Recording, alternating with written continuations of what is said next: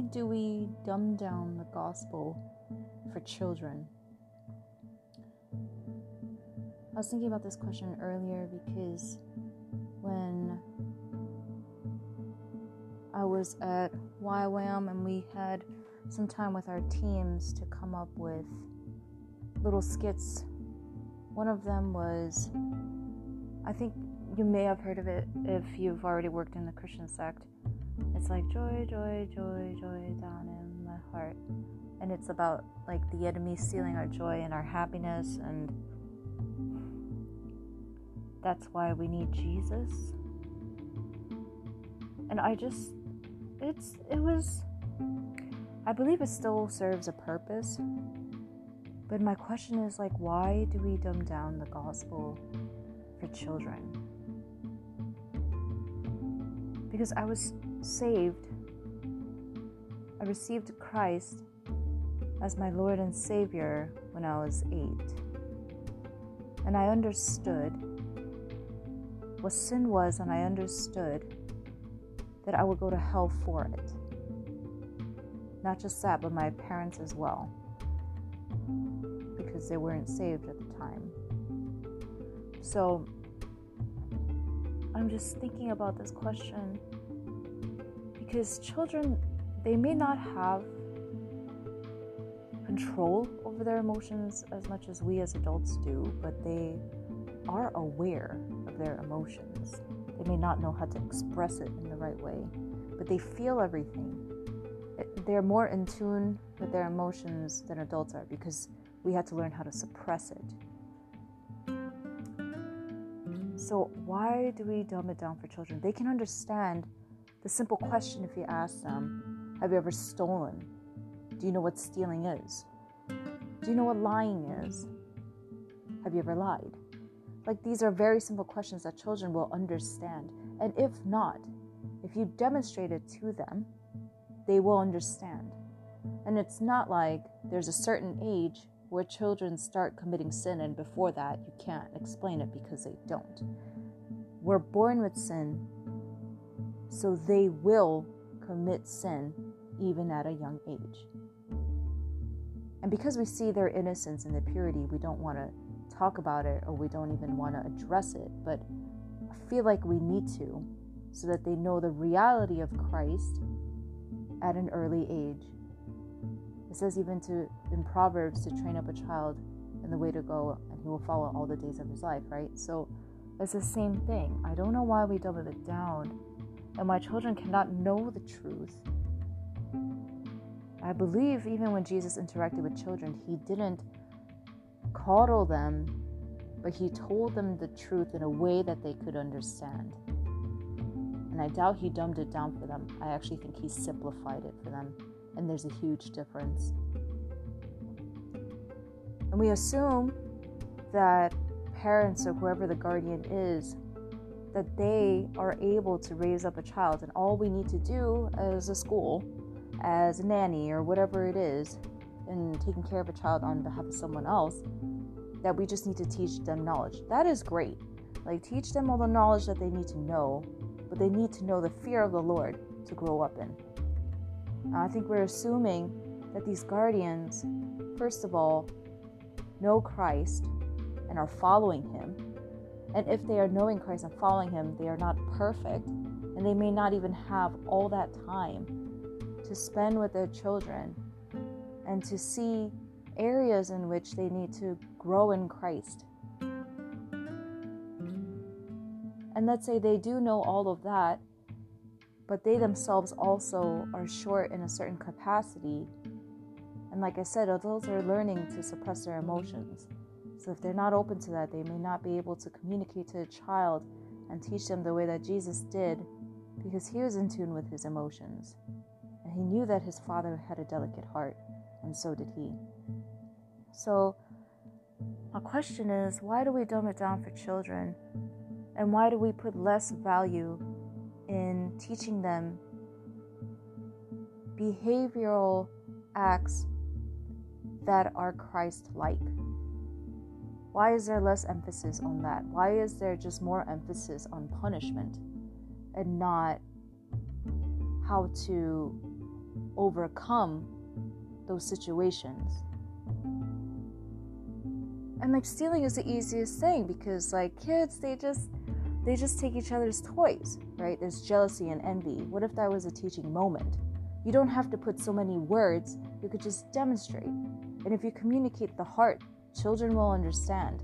They may have like a short attention span and be annoyed because you're explaining something that they just acted out on. They're like, I don't know. But if you were to demonstrate what Christ would do and what he said about that situation, it would be way easier. They can live out becoming like Christ as opposed to just knowing where scriptures are in the Bible. And that is great, because his word does not return to him void. So whatever you plant in them, it will grow, and at one point in their lives, they will remember, because the word of God sticks and it lasts forever. But what if they already knew how to walk that out, so that when they are reminded of that scripture, they know how to walk it out in that situation? Maybe like 20 years down the line when they're at their first job, or 30 years down the line when they're in their marriage and they're having problems. And they don't have to seek greater counseling because they think it's so complicated, but God will remind them of a situation when they were 5 years old, how to face that. And so I'm praying that education, though it is great, that there's less emphasis on knowledge and more emphasis on the heart of God, on the heart of Christ, and living out what that scripture says, so that they can easily breathe it out and not just recite it as a verse that they've memorized. So I don't know why this is coming up, but that's my prayer. And even for the stealing, if you catch a child stealing and taking away from another, ask them if God is pleased with that, and remind them that jealousy causes strife. And so before this, you two were friends, but because you have stolen, now you have become enemies. This is what you want. And this sin that you have committed was already in your heart. So ask God for forgiveness. Return the toy to the owner, to your friend, to restore the friendship. Ask him for forgiveness, because it's not just between you and God. You also have to do it with the person. Because he says, if you do not forgive men their trespasses, your trespasses will also not be forgiven. It goes both ways. And then you can address that you have stolen out of jealousy because you have forgotten that you yourself are loved, that God has given you all that you need. And you have listened and heard and obeyed and agreed with the lie that God did not give you what you need and what you want, and that you need more than what you have. And your needs from a selfish point came up more than the need and the want and the respect of your brother, when it says to love another more than yourself. And then we can explain that and say, you don't need to do this because God loves you. You can share and rejoice with your friend. But stealing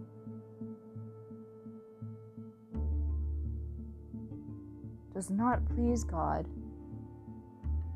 and it's not what we were created for.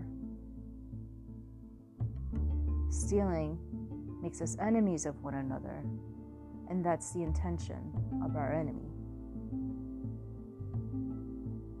And that was the same convincing question that he had for Adam and Eve in the beginning in the Garden of Eden.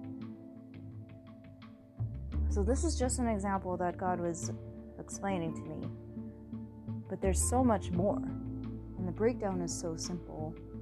if we just take a minute instead of being distracted on how we can keep our children entertained enough to receive the gospel, to hear the gospel, and to accept Jesus as his Lord and Savior. Like, he doesn't need as much convincing persuasion as the rest of the world is making it out to be. As if the gospel needs all these frills, when all we need is the truth. Plain and simple. Because children may not remember exactly the animation that you have used, but they will remember the conviction in their hearts and how God set them free in that moment. And how they can overcome and triumph with the love that God has given them and the forgiveness and grace and mercy that he's extended to them. And learning how to fight their flesh and fight the enemy with the truth, as opposed to all these other things. And so this is a huge conviction in my heart. I don't know why, but I am sharing it. I pray that it reaches the right ears. And if there's any debate, if there's anything like you have to say, that somehow I can hear it, and that if anything I have said is wrong, that God would correct me, and that I may also learn from it. So I just bless you. I pray that you enjoy the rest of your day, and you continue to follow Christ like a child, and go to the Father like a child. In Jesus' name I pray. Amen.